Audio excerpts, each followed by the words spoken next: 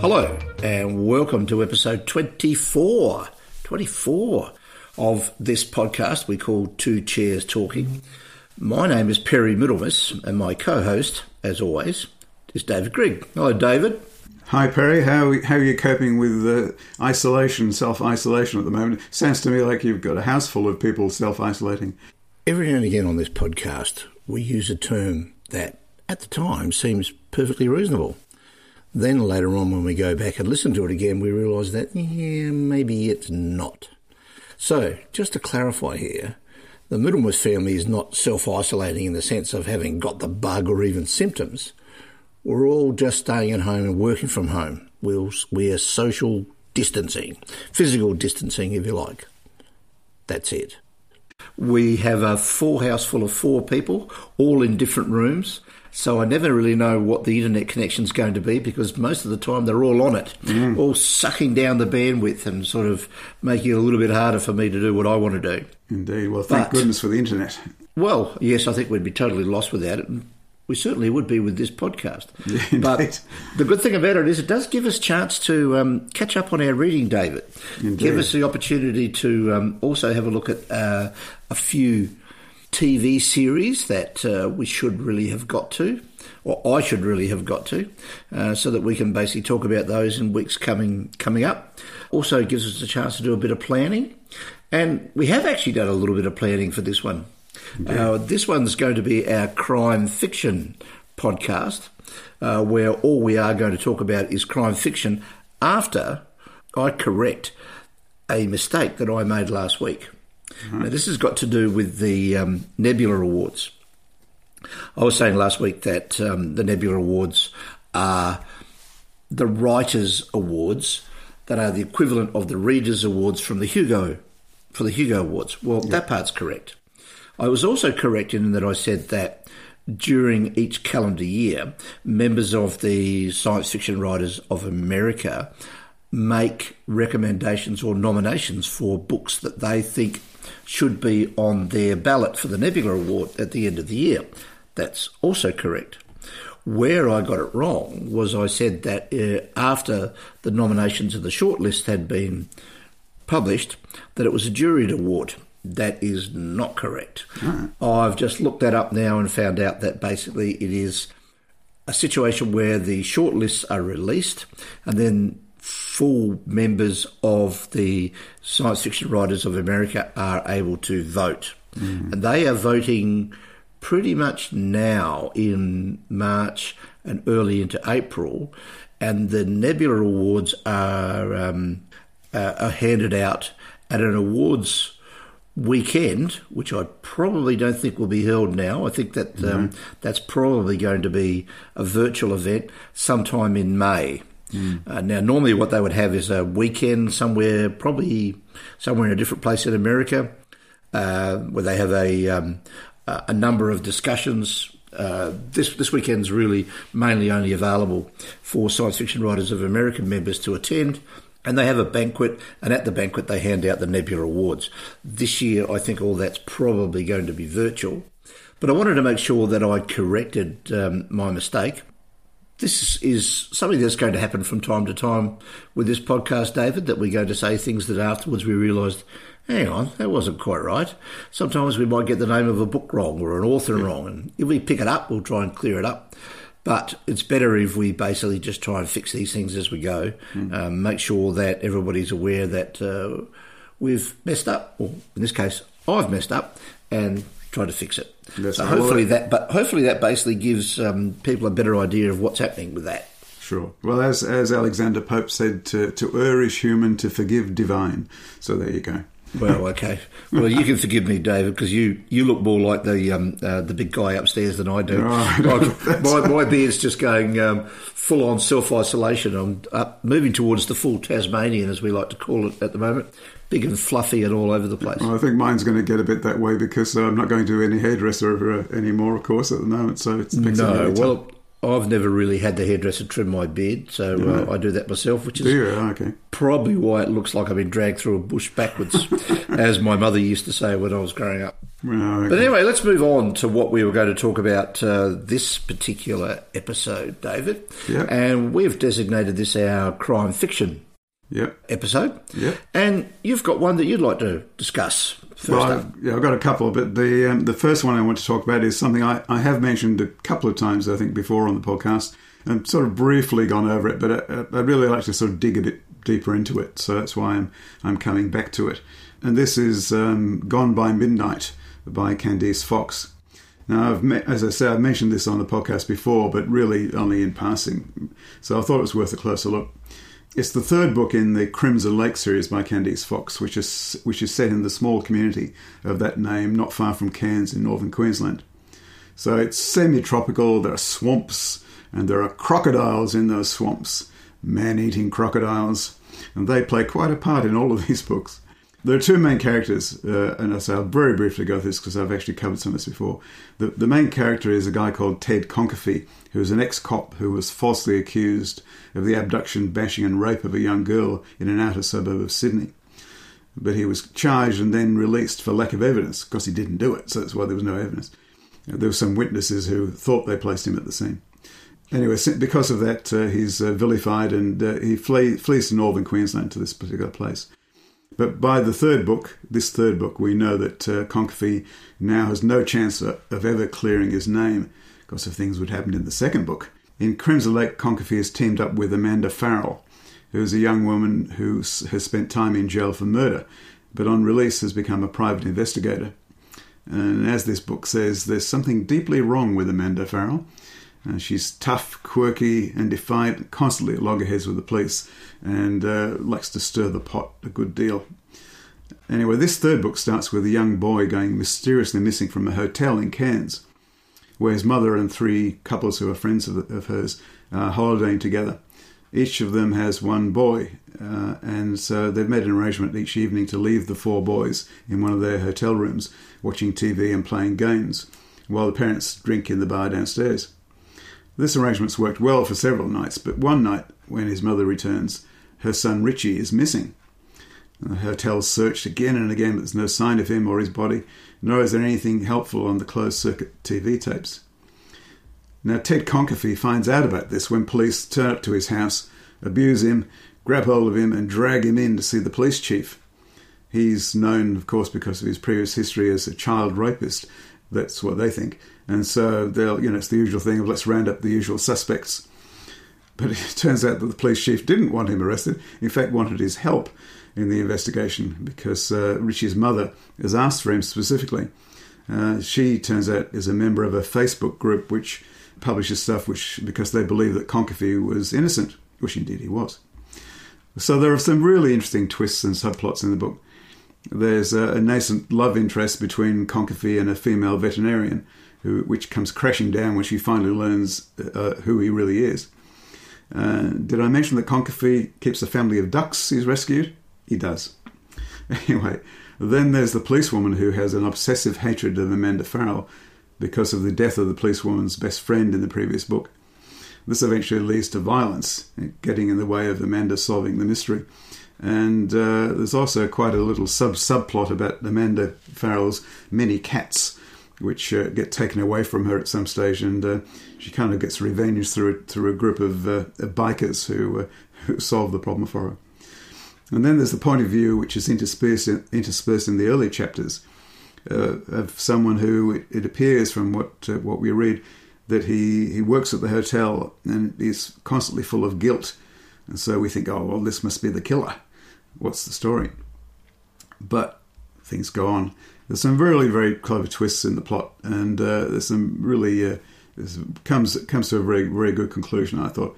And then of course there are the crocodiles. Don't forget the crocodiles, which do have a part to play in this plot. So it's highly recommended. I really enjoyed it. And all those three books are tremendous. I don't know whether she's planning any more in the series, maybe not, but they're all very well worth reading. I've read the first two, and this third one is moving ever higher on my to be read list.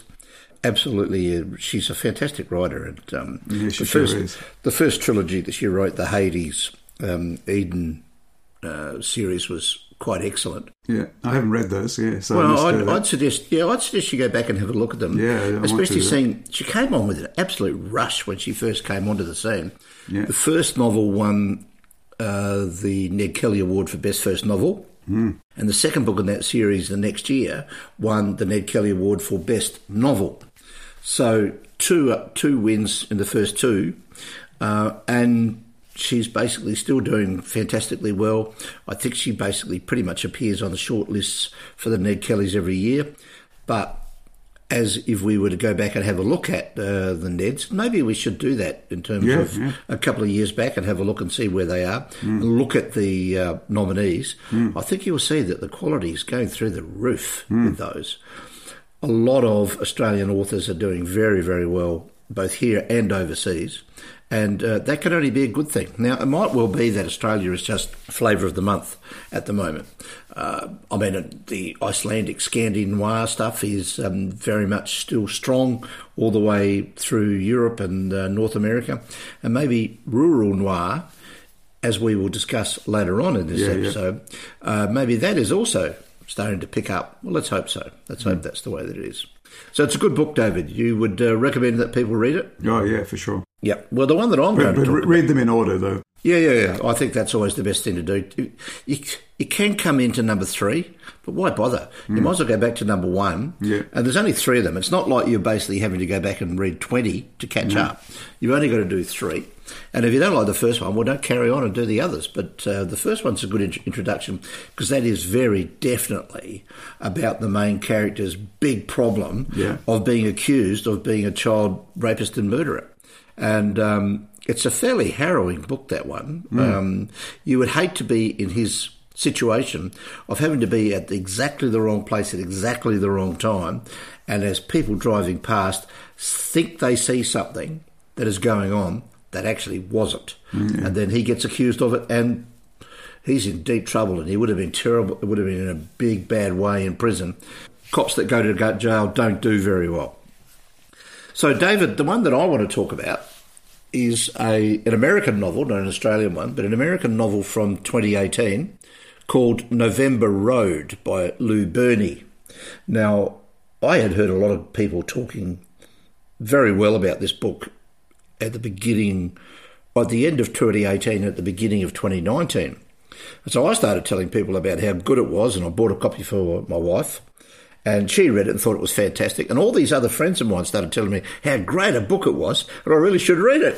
And I thought, well, I was the one that found it and started telling everybody about it, but hadn't actually got to it until now. And I'm glad I did. It's a highly recommended book. Now, this won the Dashiell Hammett Award for 2019, which is given by the International Association of Crime Writers.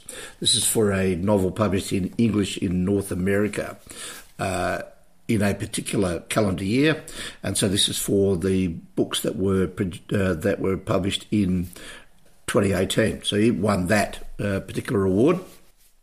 It's got a heck of a lot of good notices from a lot of people. But let me give you the background to this particular novel. We go back to November 1963. Now, I'm not sure if you're aware of this, David, but 2 major things happened in November of 1963. One of them, as all science fiction fans should know, was that it was the first episode of the long-running British TV series Doctor Who. Yes. And I think either on the same day or the day before was the assassination of President Kennedy. Yes, that's right. Now, this particular book is not about Doctor Who. It is about the assassination of President Kennedy. Rats. Sorry. But it is around the edges of the assassination. Now, Berney has come up with this fictional character. Maybe he is. Maybe he isn't. He doesn't say whether he is or not. But anyway, this is a piece of fiction, so we take it on its face value. There is a Italian mafia head called Carlos who lives in Houston, Texas. At some point prior to the novel's starting, he's been dragged before a Senate Select Committee by Jack Kennedy and his brother Bobby and humiliated in front of everybody. He hasn't forgotten this and has basically, in his own mind, promised revenge. So he's the one who sets up Lee Harvey Oswald in the book depository building. He's also the one that sets up and hires the actual assassin, who's a expert marksman, and puts him in another building and makes sure that everything flows from there on in. And later on, you also find out that he knows Jack Ruby, so he sent Jack Ruby along to shoot Oswald in the basement of the police station. Mm-hmm. And then Ruby, of course, basically just shuts up the whole way through and doesn't say anything. Anyway, that just gives you the background. Now, this particular expert marksman has to be able to get away from the side of the assassination and has to do it in a car that's untraceable. A bloke by the name of Frank Guidry, Guidry, Guidry, I think that's how you pronounce it, is an associate or works for Carlos. And he's the one that has been tasked with the idea of dropping off the getaway car in a car park a couple of blocks away from the Daily Plaza. And he does this a couple of days before. Now, Frank's a bit of a go-getter. He's a man about town, likes the ladies, like drinking a fair bit. So he's really not taking very much notice of what's going on in the world until one of the ladies that he's been with one evening, they both get up very late. She turns on the TV and finds out that Kennedy's been shot. Mm-hmm. And Guidry thinks, oh, no, this is just a bit of a joke, it's not going on, until he realises that actually it probably is right. And then he starts thinking about what's happened, and he starts working his way through it himself about where things are, and he realises that the car that the guy probably drove away in was the car that he dropped off.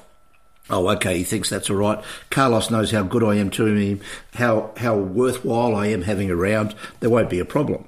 So he goes off and Carlos asks him to do something, and he asks him pick up the car from the airport, which he does, and then he asks him to get rid of it, which he does, and then he says, you might as well just go back home. Now, something starts to tick over in Frank's head, and he starts to realise that this guy's cleaning up. And then he finds out that the guy that supplied the gun that did the shooting, who's been an associate of Carlos's for a long, long time, he's dead. So Frank starts realising that he's in a bit of trouble, and he realises that if he goes back to his apartment, he's in trouble. So he almost does, then gets a bit of a sniff that something's going wrong, and turns tail and heads off. So he starts running. And that's what this November Road is. It's the story of Frank moving from Houston across the country, going towards, actually he's heading towards Las Vegas, and he's trying to stay away from whoever is going to come behind him and try and catch him. And he knows that Carlos will keep going until the ends of the earth to try and kill him, because Carlos is basically cleaning up all the mess. Everybody that had anything to do with this assassination, regardless of who they are or where they fit in Carlos's hierarchy of his operations, he's trying to kill. Mm-hmm. So he's killed all these people, and he sets a major hood that he's got working for him on the path of following along Frank. And as this is going along, the one thing that came into my mind, and this is certainly not a derogatory statement about this book at all, was that it reminded me a touch of No Country for Old Men. Have you seen either the film or read the book? No, I'm afraid I haven't. Okay, well, that's basically got a major villain, and it's a book that you really should read, that has got a major hitman who's basically going along trying to track down somebody who has taken some money that he has found from a failed drug deal. And he's trying to follow this through, but he's following it because inside the bag is a radio transmitter, which the guy who's stolen it doesn't realise is there. So this guy in No Country for Old Men is following him along. In a similar fashion for this, Baron, the guy that is working for Carlos and trying to find Frank and kill him, is trying to follow him along to work out where he gets to. Now, Frank actually does get picked up by a couple of cops who are in Carlos's pocket, But he's able to convince them that if he is picked up by anybody from Carlos's organisation and they know that the sheriff and the deputy know that Frank's been picked up, the sheriff and the deputy aren't going to last very long either, because Carlos is going to just basically clean them all up. He doesn't want anybody to know anything about what's going on. Now, as a secondary line in this particular book is the story of a woman called Charlotte Roy, who has decided to leave her husband and take her 2 kids and head off to California. Now, Frank and this woman cross paths at one stage. He sees her on the side of the road, but he keeps on going. And then he catches up. Then they end up in the same motel on the highway. And Frank realises that he is probably better off trying to go across country with a family rather than being on his own, because the guy following him is looking for one guy on his own of this particular type, driving this particular type of car. And so he thinks that if he gets in with this woman and the 2 kids, that if he takes them with him, that he'll have a better sense of protection. They meet up probably about a third of the way through the book. And a lot of the book from then on in is the evolving relationship between Frank and Charlotte and the 2 kids. And you can see Frank slowly starting to change. He starts to see this life that he could have had, but never had the opportunity to have, but now he might have if he stays with this woman and they can get through. And so he goes all the way through to Las Vegas first, and then he gets an offer from a rival of Carlos's to go to Vietnam, because we're talking 1963, lots of opportunity in Vietnam, lots of drugs, lots of everything over there, lots of money to be made. Frank can basically be sent off to Vietnam to run the Southeast Asian operations for this new guy, Ed, and maybe the Charlotte and the girls will go with him. But it's an excellent book, really well done, high tension. I can understand why people that have come to me that I've recommended it to, I said, I've heard this book's pretty good. And one friend of mine came to me after he said, I thought it was fantastic. I went out and bought everything else the guy's ever written. Fair enough. And I can't think of a better recommendation than that straight away you'd go off and try and buy all of the guy's backlist. There's about 4 or 5 others, and I will certainly be looking into this guy's backlist. I think it's really quite good. What's the author's name? I think I missed it. Lou Berney, Berney, and the book is November Road. Recommended. Great. Terrific. It sounds really good. The next book which I've only just finished reading. I was just scrambling to read it in time for this podcast, but it was good. And that's The Broken Shore by Peter Temple. Now, this is the first Peter Temple book I've ever read, I have to admit. Crikey. You really have a ways to go. And you've got to start catching up, David. I know. I know that he's written a series of books featuring a character called Jack Irish, and that there's a TV series based on those books featuring Guy Pearce. Yep. But I've never either read the books or seen the series. So. They're both excellent. They're both they're all set in inner city Melbourne, and he's got that eye of the outsider coming. This is Temple, because he was originally from South Africa, so he's come to Melbourne and he's just got completely and utterly into the culture, and it's just fantastic. There's just some of that inner city stuff is just wonderful. But anyway, I look forward to reading those. But this is the first of his books I've read. So let's go on with that. The Broken Shore isn't a Jack Irish book.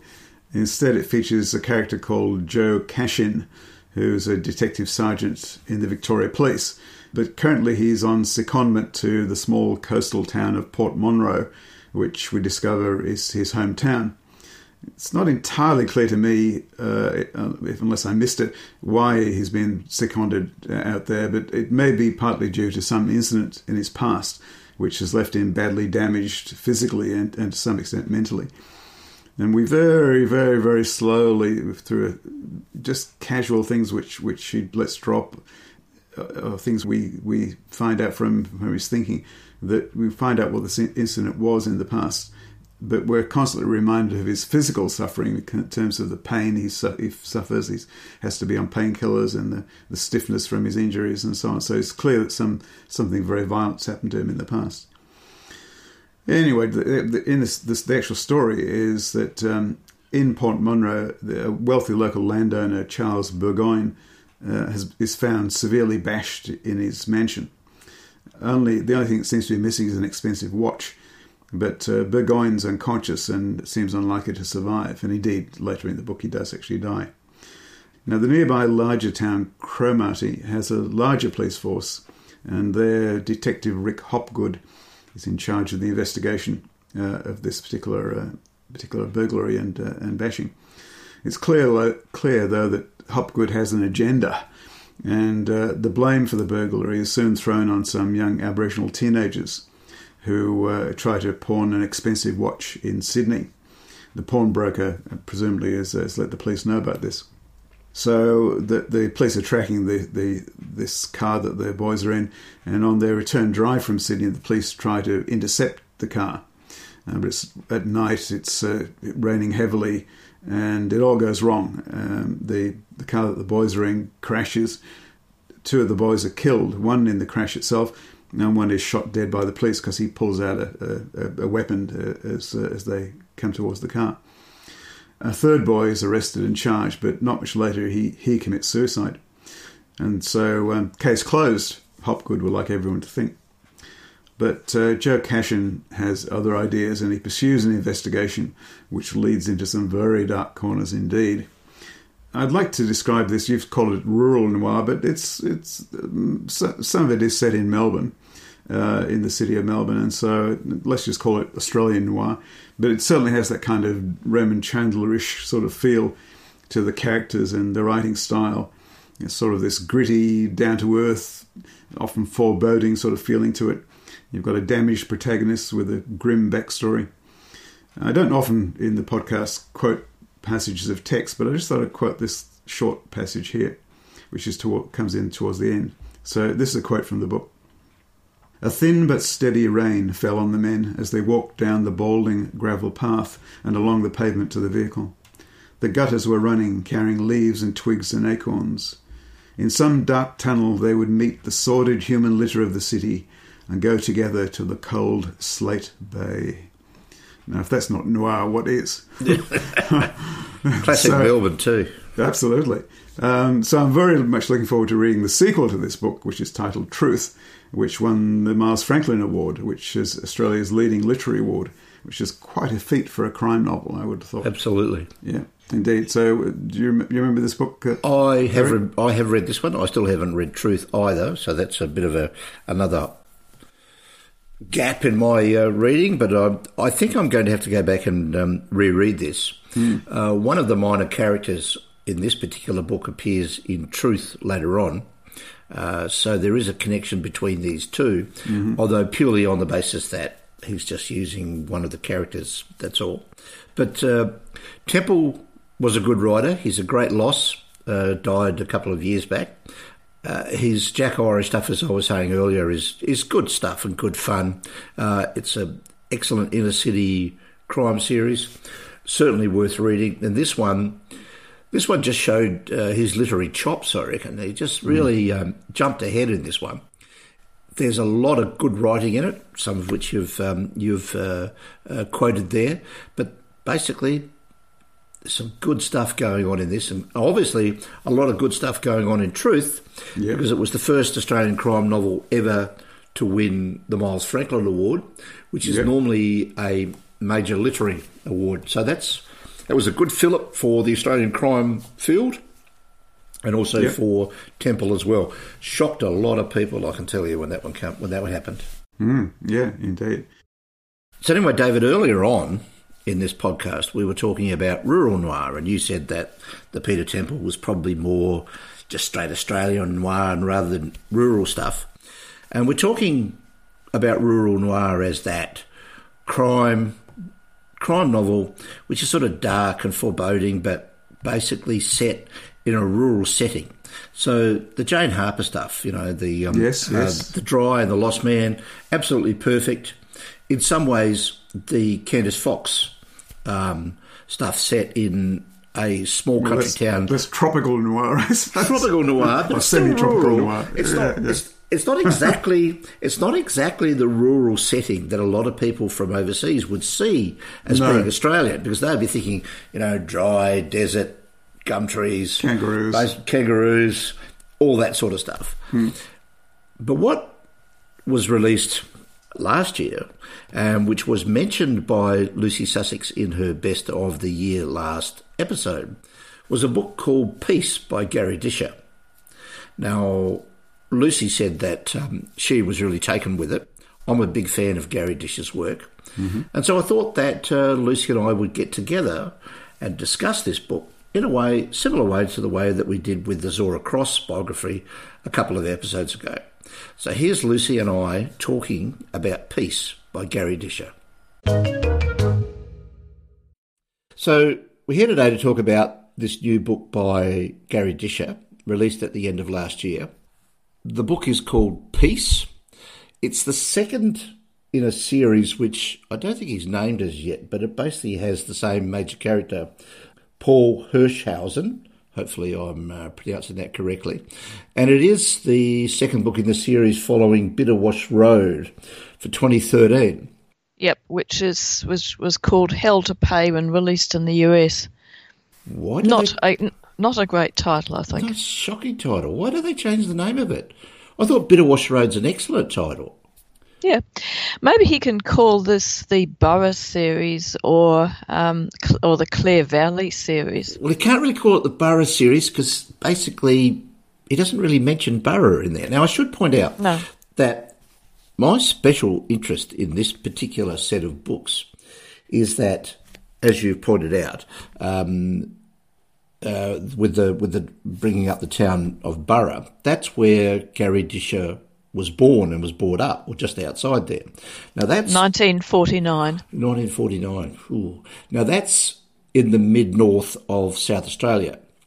It's the mid-north of South Australia basically starts at around about the Clare Valley and works its way up all the way across to the Victorian border and just goes all the way right up.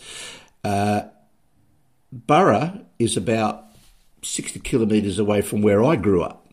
So I know this area pretty well, although I didn't, in my early years, didn't travel to Burra very often.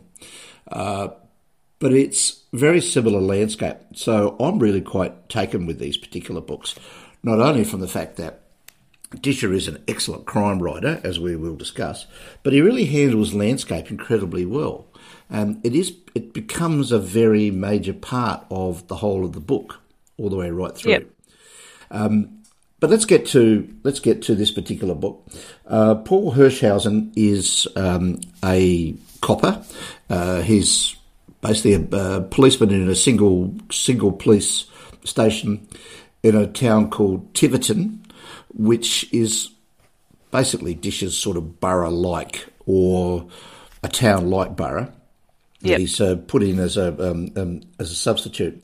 Hirschhausen has a bit of a history in that he had worked his way up in an Adelaide suburban police station up into the Criminal Investigation Bureau, only to find out that a few of the head coppers in that particular bureau and that station were corrupt, and he blew the whistle on them. He got tainted by it as much as they did. They all got, some of them got put in jail, and some of them got dismissed. He got demoted back to senior constable, I believe, and then pushed off into the country. So he's now working at this police station. And the two novels, Bitterwash Road and Peace, deal with his doings in that particular town. So what did you think of Peace, Lucy? I actually preferred Bitterwash Road, which is maybe not the best thing to say, but Bitterwash Road really was interesting in that I've been to the Clare Valley too for wineries. It's a landscape that kind of grabs you, and I note that Disher says that he feels it's his home, and when he's describing the landscape, it's never any forced metaphors. There's no Raymond Chandler here, but it's word pictures and you can immediately see what it's like. So the environment, the setting is a personality, as it should be in the best crime books, and which Fergus Hume recognised way back in 1886 with The Hansom Cab and Melbourne as a character. So the landscape is a character and it dictates what happens. And this one is good, and it's the same way. I was recently reading Marjorie Allingham and noticed that she's very good at small town gossip. And this whole scenario that he sets up, and there is a kind of spoiler in the cover, but I won't reveal it, it's all about small town gossip and the interactions of people, petty crime. It's mostly petty crimes that he has to deal with. But then there's an invasion from outside and it's a major crime event and he deals with that. But the plotting's intricate, but it all ties together superbly. And even when there's a sense of intense lived in this place, and so that comes across very clearly. I thought it was absolutely ingenious, as the best crime novels are, in that you do get the payoff at the end, and then you go, oh yes, of course, that makes perfect sense. Yeah, it's interesting that if you sit back and have a think about how he sets it all up, the whole point of him setting up the whole of the town leads through to the revelations. Well, the incidents that he is going to investigate actually don't really start in a big way, because you're waiting for something to happen, and they don't really start for a big way until he's about halfway through the book. But it's only when you get through to about 3/4 of the way through the book that you think, oh, hang on a minute. Everything that was happening back at the beginning now all starts coming together, and you start seeing it all fitting into a very nice puzzle. And it's small town stuff. Everything is connected, as you say. Everybody knows everybody else. They all see what's going on around the place. It's very interesting the way that he's able to handle that. And he knows small country towns, obviously. Small country Australian towns, anyway. He knows them, and it comes across very, very well. Yeah, and he knits it all together beautifully so that all these unconnected events link up. And, yeah, so you get a complete picture, and I can see why they're promoting this as rural noir, which is a current fad of marketing. But really, rural noir has been around since Arthur Upfield was doing trips around Australia and writing about the widows of Broome and the sands of Windy. You observe a place very closely, and then you work out what makes it tick, and then you make fiction from that. So, yeah, Disher is never less than absolutely competent, and that's not meant in an insulting sense, but he always sort of produces the goods. He's a supremely able crime writer, but as I'm thinking, the last few books have really pushed him into another area. You could always rely on him, but this time it's like he's gone into fourth gear from about sort of the 2010s onwards, and you can see this progression happening. He's really in the crime area. He's really got 3 major series that he is running, or has at least written books in, over the last 3 or 4 years. Now, the early ones was his Wyatt series, which is it's Raffles. No, it's more a tough guy thief. Parker Spencer, possibly, I'm not sure. But anyway, it's a really quite an interesting set of books, and the next time one of those comes up, we should discuss those as well. There's been 9 books in that particular series starting in 1991, with the most recent in 2018. And then there's Heat? Heat, probably Heat, yeah. Yes. Yeah. Then there's the Chalice and Destry, or the Mornington Peninsula books, because Disher now lives down on the Mornington Peninsula. The Chalice and Destry novels are set in a Mornington Peninsula police station where Challis is the head of detectives. There's been 7 novels in that particular series from 1991 to 2016. Yep. I would probably think he's probably slowing down on that one a little bit more now. And then with this Paul Hirschhausen, there are 2 novels, Bitterwash Road in 2013 and this latest one in 2019. Now, I suppose the question you could ask is, why did it take so long to write a second book in this particular series? And really, the publishers probably asked him nicely, or throttled him nicely. Yes, possibly. He's got these 3 particular different series running. You could say that there were similarities between the Challis and Destry and the Paul Hirschhausen books, in the sense that he's looking at small-ish police stations, though they're in different sizes. And I do think that he probably feels as though this book piece and Bitterwash Road are the ones that he really wants to write, because these are the ones that are set in the towns where he grew up. You can just feel that whole sense of community and life coming through in these particular books. Not to say that the others aren't. Don't have that. But it's interesting also that I think that Gary Disher and Kerry Greenwood are now probably the 2 major long-serving crime writers, with the loss of Peter Corris and Peter Temple over the last couple of years. And Shane Maloney's got writer's block. Yes, and so he hasn't written anything for a decade, at least, I would think, if not longer. And so Disher's one of our major practitioners in this particular field, and as you said or alluded to, I don't think he's getting any worse. In fact, I think he's actually getting better, because he's paring back what he needs to do, and he's just writing beautifully at the moment. This book just flows. You just want to stay there. You want to basically see all the characters and where they come out, and it's really quite excellent.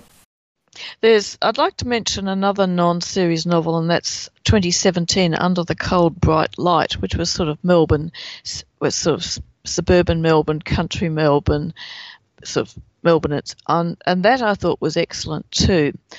And it begins quite absurdly with a snake in the garden, and they call the snake catcher, and then the snake's disappeared under some concrete, and so they have to break up the concrete to get a snake, and then there's something else they weren't expecting.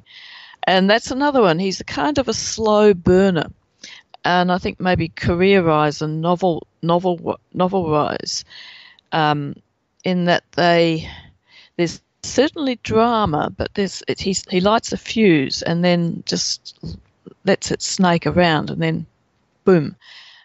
It's really interesting to see someone writing so well this late in their career. I would agree with that. And I think that he's one of our prime writers, not in any genre, but I just think he's one of our prime writers in Australia. But if you have any sense that you like Australian crime fiction, I really think you should be reading this particular book. I think it is going to end up on, well, I would hope that it ends up, I say, on the Ned Kelly shortlist. But the difficulty you've got with somebody like Disher, he's been around for a long period of time. He got a Lifetime Achievement Award from the Ned Kellys a couple of years back. It may well be that general taste amongst crime readers has moved on from him. I haven't moved on from Disher. I think he is still producing excellent work, as this one shows, and hopefully he'll get recognition for it. Well, he's actually had a fair amount already. I think some point during the 1990s I went to Seattle, and I was in a crime bookshop, and I saw Disher there, and I said, "Oh yes, I know Gary Disher," and the proprietor immediately said, "Tell him we love his novels." And you can see that he's had the Ned Kellys, but he's also got, he's won awards as a children's writer, and he's won German crime awards in translation. So he's got he could win a Ned Kelly, but then again, he could get pushed into one of the overseas awards, say the Edgars, or the British awards. If he's released there, there's no reason why this shouldn't appear overseas. No, certainly McKinty and Jane Harper over the last couple of years has shown that. Oh, and Michael Robotham as well, of course. Not forgetting him. They've shown, all those three have shown that just because you're an Australian crime writer now does not mean that you're going to be ignored by the award givers overseas. Now, I'm not saying also that an award per se is a stamp of quality, but it just basically helps the author themselves get more recognition amongst the reading community. Well, I would actually make a point that McKinty's not really necessarily Australian. He doesn't use Australian settings, and Robotham doesn't use Australian settings. Harper does. And it's actually been a long time since Temple got through. He got an international award using Australian settings. But really, the thing that can push a writer very well is to sell film rights. And I personally think the South Australian Film Corporation should, if they still exist, should get up and do Bidderwash Road and Peace, because I think they'd make really good movies, telemovies, and not that hard to do, really. No, I think you're right. The towns are there. Hopefully the infrastructure's there. We've got to get through this current pandemic to be able to even think about that. But plague upon the plague. But hopefully he gets something out of this. So the children's and YA novels that you mentioned, the couple that he has done quite well with are The Bamboo Flute and The Divine Wind. Now, these are two that I haven't read, which I should have read, but Dish has written, I don't know, something like 40 or 50 books overall in lots of different genres. The Sunken Road back in the 90s was, I think, long-listed for a Booker Prize, and he or was submitted for it. I don't think it probably ended up on the long list. They probably didn't do one at that point. But that one was one of his major literary works. So that was about 25 odd years ago. But I don't think they probably make as much money as his crime novels. So that's probably why he's staying there. His young adult stuff did quite well, because I think they both ended up on school reading lists. Oh, yeah. And there's nothing like getting onto a Year 12 reading list to subsidise your writing habit. But I noticed, I think he said some years back that it was initially that his literary work was supporting his crime work. And now I would say that the crime work, it's definitely the other way round. He's still quite well regarded as a literary writer, but I think that, as Temple showed, you can win the Miles Franklin for a crime novel, and in fact, people should have been doing that well before then, because Australian crime's been consistently performing above its game. I wouldn't mind seeing Peace on the Miles Franklin, quite frankly. I think it would fit quite nicely. South Australia Festival Award, that sort of thing. Yeah, it's like he sort of pared back his 3 careers, so he's now got one left. But now he can focus on it completely. He's just operating at a whole different level. It's not to say that his previous level was not bad. It was very good, but these are extremely good. Okay, well, I think we're both in agreement that we can recommend this book, and basically I can recommend all the Wyatt and Challis and Destry novels, because I've read all of those.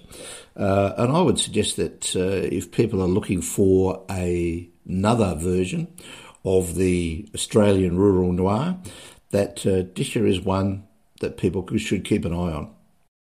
Oh, yeah, and I'd also recommend Under the Cold Bright Lights from 2017. I think that's in the house somewhere. I've just got to get to it. Yeah, well, we all have piles of books all over the house. We do. Okay, Lucy, thanks very much for that. Okay, thank you for having me. Oh, that's all right. Okay, well, thanks to Lucy for that. That was an excellent discussion and a really good book, and one that I enjoyed. And I had been meaning to read it, but I'm really glad that she prodded me along to finally get to it, because it had been sitting on the coffee table in the lounge and staring at me accusingly, saying that I should have read it. So I've got a few things that I know that I'm looking forward to reading coming up. But what about you, David? What's next on your literary horizon? Well, a package arrived about a week ago from Book Depository in the UK, and given the current circumstances with things with the virus, I thought, well, I'll just put that aside, wipe it over, and wash my hands afterwards, and put it aside for a week, and let it sit in virus jail, as it were. And so I've been doing that. But I've been itching to open the package, and indeed last night I opened the package up. And inside is my copy of Hilary Mantel's book, The Mirror and the Light, which is the third and final book in her trilogy about Thomas Cromwell. You were like a kid at Christmas, weren't you, David? Oh, absolutely, yeah. It's got to be the final book, because Thomas Cromwell, spoilers here, Thomas Cromwell gets the chop from Henry VIII. Oh, no. You've wrecked it. I'm sorry. Yeah, you've wrecked it for me. I know. I'm not going to bother reading it now. No. So that's so I'm sure this is the lead up to that. But this is the trilogy which started with Wolf Hall, which they made a pretty ordinary TV series of. I thought, I really didn't think the character of Thomas Cromwell was well cast in that. But Thomas Cromwell, if you're not familiar with the history, was a self-made man of the times, in the Tudor times. And he starts off as an assistant to Cardinal Wolsey, but then gets when Wolsey falls from grace, he gets into the court of Henry VIII and becomes a very trusted advisor to Henry VIII. But they're really interesting books, written from a really interesting point of view, written in the present tense, which is very interesting. Anyway, the third and final book, the very start of the book, is the immediate aftermath of the execution by beheading of Anne Boleyn, and there's some fairly gruesome little bits in there which I won't trouble you with, but brilliantly written. So I'm really looking forward to it. It's a great slab of a book, so that'll keep me going for quite some time. So that's my hopefully my next big read. How about you, Perry? Well, there's a couple of novellas on the Nebula Award ballot that I'd like to get to. That's in the science fiction field, and also one or two novels, which I need to have a look at there. Also want to read that Gone by Midnight by Candice Fox. I need to read that. But I'm also having a look at some old crime fiction. You remember last year I was looking at things like Rogue Mail and The Maltese Falcon. I need to go back and read the next one in the Sherlock Holmes series. So that's one coming up. And I'm also reading, I've actually just started a book called either A Coffin for Demetrius or A Mask for Demetrius by Eric Ambler. Nice. This is a crime novel that appears on both that major list of 1,001 books you must read before you die, and also the Guardian Best 1,000 Novels Ever Written. So it's on both of those lists, and it's just started it, set in about the 1930s. I've also discovered that a film was made of it in the 1940s, with Sidney Greenstreet as one of the major actors in the film. So I would like to go and read the book, and then I'll go and watch the film, and maybe I'll report back on how the film adaptation went in terms of the book, and so compare the two.